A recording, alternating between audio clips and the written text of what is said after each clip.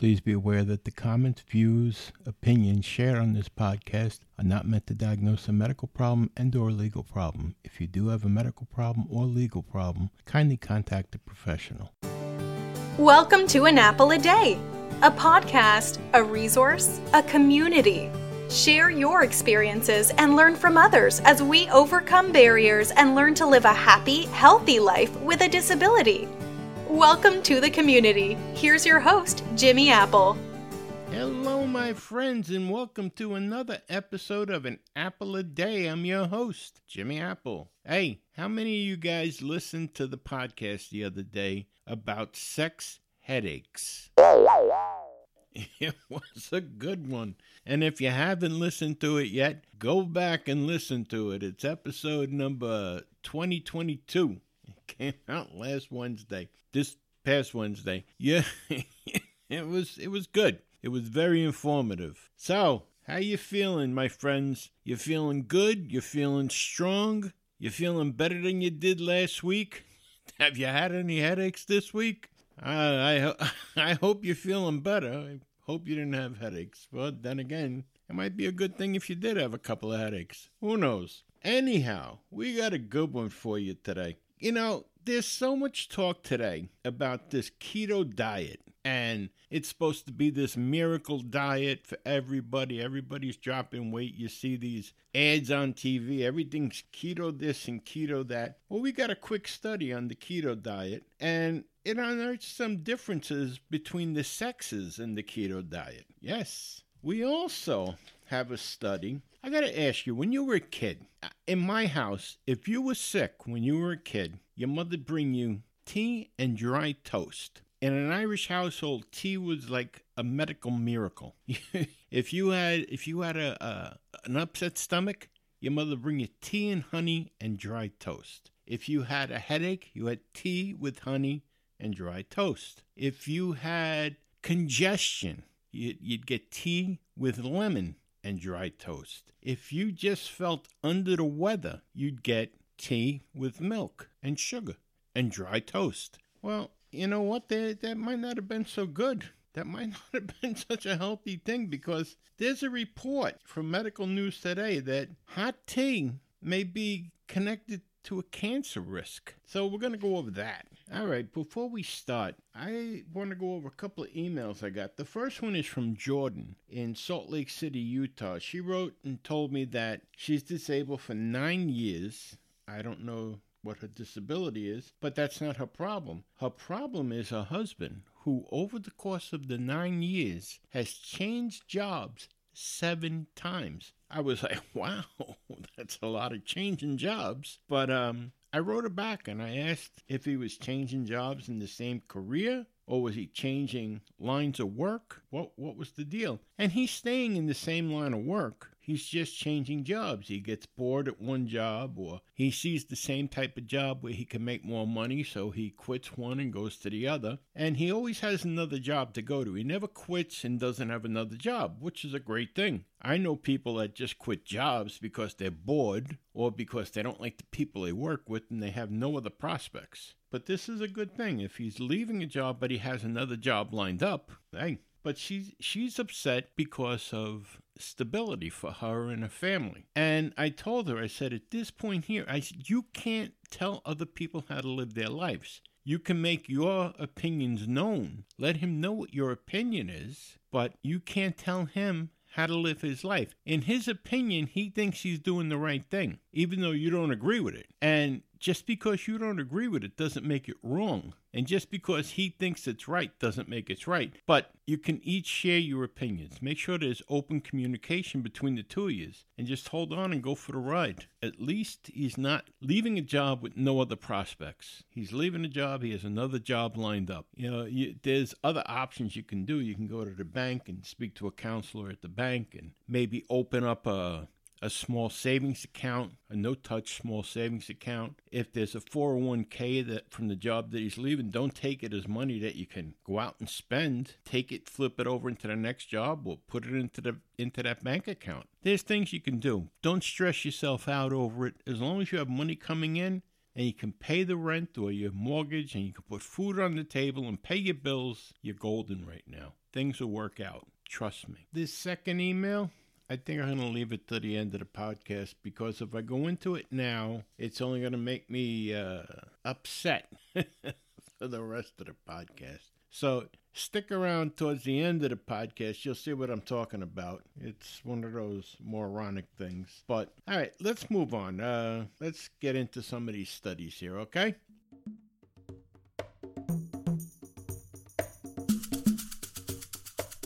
I'm sure by now, unless you live under a rock, you've heard about the keto diet. Everybody and their mother's heard about the keto diet. Even my friend Oscar. He's been on the show once or twice. He's not exactly fat. He's what I call fluffy. He's now doing the keto diet. But there's some things about the keto diet that we just don't understand, or that we just don't know. And I'm telling you, before you start any diet, you should go see a doctor. Whether you're disabled or not, you should go see a doctor before you go on any of these diets, especially these fad diets. But anyway, this is from Medical News Today. This is the keto diet. New study unearths sex differences. In recent years, the ketogenic diet has become increasingly popular with people who want to lose weight quickly. A new study asks whether the dietary pattern works as well in females as it does in males. Experts originally designed the ketogenic diet, which people often refer to as the keto diet, as a treatment for epilepsy. Today, people more commonly use it to increase weight loss or to help control their type 2 diabetes. The keto diet allows a liberal consumption of fats and an adequate amount of protein, but heavily reduces the intake of carbohydrates such as starch, sugar, and fiber. Usually the body burns carbohydrates as its primary source of energy. However, if there are none available, it switches to burning stored fats. A part of this process, which is called ketosis, the liver turns fatty acids into molecules called ketone bodies. Keto sex differences. Although there is evidence that the keto diet may offer some benefits for certain people, there is much debate surrounding this diet and its long-term effects. A recent study brings into question whether the keto diet provides the same benefits for females as it does for males. A new study using mouse models focused on sex differences in relation to the keto diet. The researchers, who are from the University of Iowa in Iowa City, presented their findings at the ENDO 2019 conference in New Orleans, Louisiana. Senior investigator Dr. E. Dale Abel, Ph.D., chair of the University of Iowa Department of Internal Medicine, explains the issue. Most studies on the ketogenic diet for weight loss have taken place in small numbers of patients or in only male mice, so sex-based differences in response to this diet are unclear. To investigate, Dr. Abel and research assistant Jesse Cochran fed male and female mice either ketogenic diet or a standard diet. The keto diet comprised of 75% fat, 3% carbohydrates, and 8% protein by mass, while the control diet consisted of 7% fat, 47% carbohydrates, and 19% protein. After 15 weeks, the researchers found that the male mice on the keto diet maintained blood glucose control and lost body weight. The female mice, however, gained weight. The female mice also had poorer blood sugar control compared with the female mice that ate the standard diet. According to the authors, they developed impaired glucose tolerance. What's the difference? The researchers believe that the stark difference might be due to, at least in part, to the primary female sex hormone estrogen. To investigate, they removed the ovaries of some of the female mice and ran a similar experiment. Doing this changed the results substantially. Compared with the mice who received the controlled diet, female mice without ovaries then consumed a keto diet showed a decrease in body fat, and they also maintained blood glucose control. In other words, without estrogen, the keto diet worked. Cochran explained, this finding suggests that postmenopausal women could potentially experience better weight loss outcomes with ketogenic diet compared to younger women. However, this research makes it clear that it is important to speak with a doctor before embarking on the keto diet. This study is one of a few to investigate potential sex differences in the effectiveness of the keto diet. However, the study used an animal model, so scientists will still need to carry out investigations in humans before we can reach any solid conclusions. So there you have it. Like I said before you do anything, before you do any kind of diet, make sure you check with your doctor. And I'm for any diet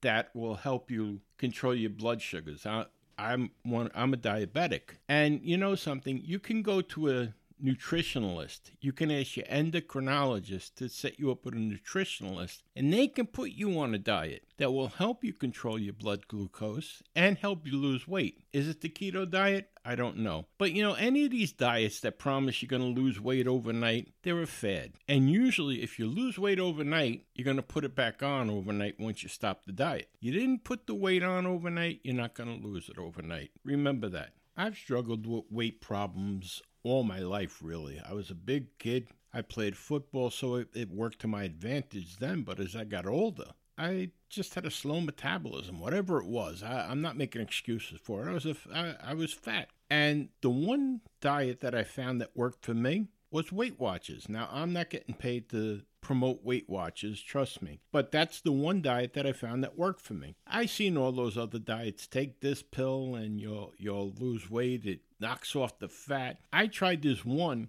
that's, this is disgusting.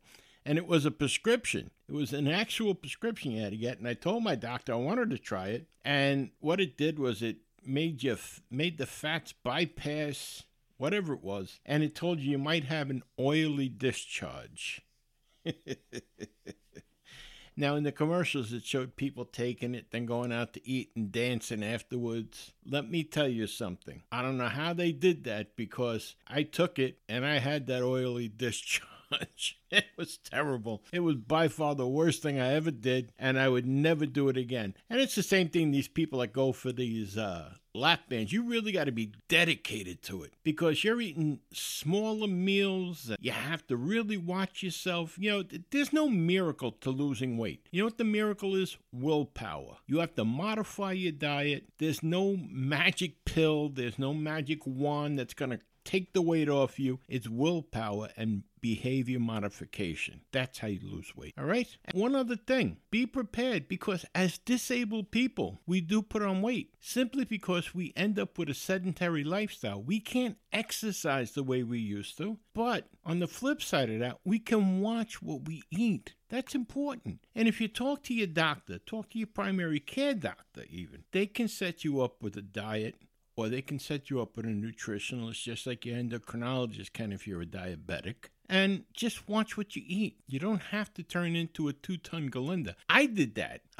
when I first was hurt. When I was first home, I didn't walk for a year because of surgeries. And every time someone came to visit me, they brought me a chocolate shake. They brought me chocolate donuts. And I thought that was the greatest thing since iced tea, until I stood up and none of my clothes fit. I went from being 217 pounds to being 370 pounds. At my worst, I was 380 pounds. Yeah, I lost 120 pounds with Weight Watchers. So that's why I'm talking about Weight Watchers. Like I said, I'm not getting paid to promote them, but they worked for me. What worked for me may not work for you. What works for you may not work for me. But whatever works, do it.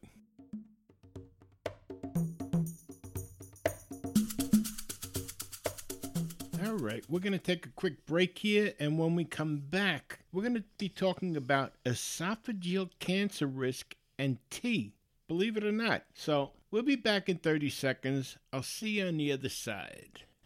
An Apple a Day is brought to you by www.famousapple.com. Famousapple.com is the home site for this podcast, and there you're going to find connections to our Facebook page, our Twitter page. You're going to find connections to our private chat board, our private chat rooms. You're also going to find that we're sponsored now by As Seen on TV, and there's a lot of products displayed on the page for you to check out. So you get a minute, go over there, check out www.famousapple.com. Tell your friends about us. But don't go until we finish the conversation. Let's get back to it.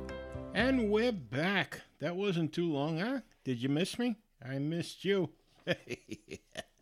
Hey, this is another good study. And, well, for two reasons for me. Number one, I lost someone very close to me to esophageal cancer. And number two, I enjoy drinking hot beverages. And although this is about tea, I do drink hot coffee. Now, this is from Medical News Today, and the title of the study is Hot Tea May Raise Esophageal Cancer Risk. It says new research appearing in the International Journal of Cancer finds an association between drinking tea at very high temperatures and the risk of developing esophageal cancer. According to the American Cancer Society in 2019, there will be approximately 17,650 new cases of esophageal cancer, and over 16,000 people will die from it. In terms of a person's outlook, the society estimate that approximately 20% of the people with esophageal cancer go on to live for about 5 years after the diagnosis. Numerous factors may raise a person's risk of developing cancer of the esophagus. These include being older than 55, being male, having acid reflux, or eating a diet high in processed meats and low in fruits and vegetables. Some researchers have suggested that regularly drinking very hot liquids may also raise the risk of esophageal cancer. However, most of these studies have asked participants to remember and estimate how much tea they drank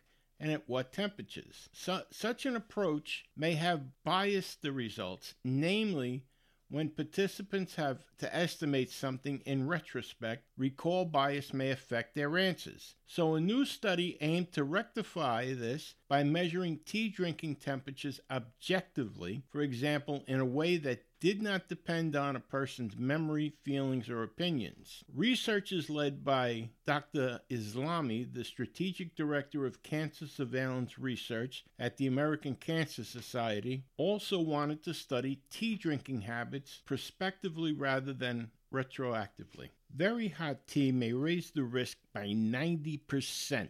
Dr. Islami and his colleagues used data on over 50,000 people included in the Golistan cohort study, a population-based prospective study, who were 40 to 75 years old at baseline. The researchers clinically followed the participants for an average period of 10.1 years between 2004 and 2017.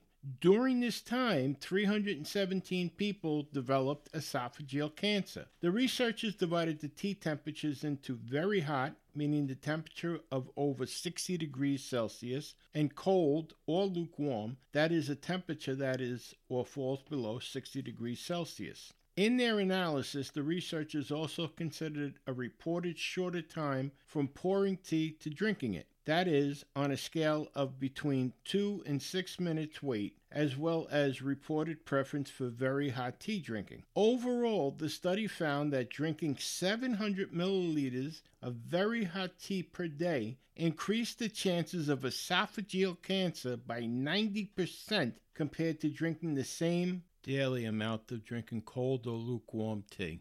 Our results substantially strengthen the existing evidence supporting an association between hot beverage drinking and esophageal cancer risk, conclude the researchers. Dr. Islami and colleagues continue, it may thus be a reasonable public health measure to extrapolate that these results to all types of beverages, and to advise the public to wait for beverages to cool to lower than 60 degrees Celsius before consumption. Many people enjoy drinking tea, coffee, and other hot beverages. However, according to our report, drinking very hot tea can increase the risk of esophageal cancer, and it is therefore advisable to wait until the hot beverages cool down before drinking. The authors caution that science will need to do more research to understand the mechanisms behind this association. Well, I have to say, that's pretty interesting. I wonder now, Have you ever taken a bite of something that was so hot, like a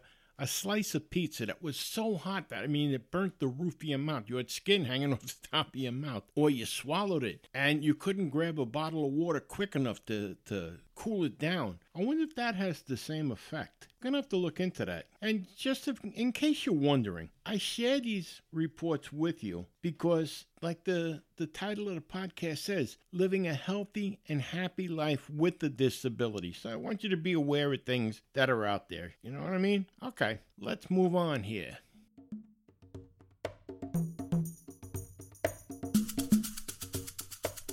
Remember at the beginning of the podcast, I told you there was 2 emails. One was from Jordan from Salt Lake City in Utah. Well, the second one's from Tyler in Center City by Philadelphia, Pennsylvania. And he started off his email calling me a not-so-nice name and told me that he was a proud African American.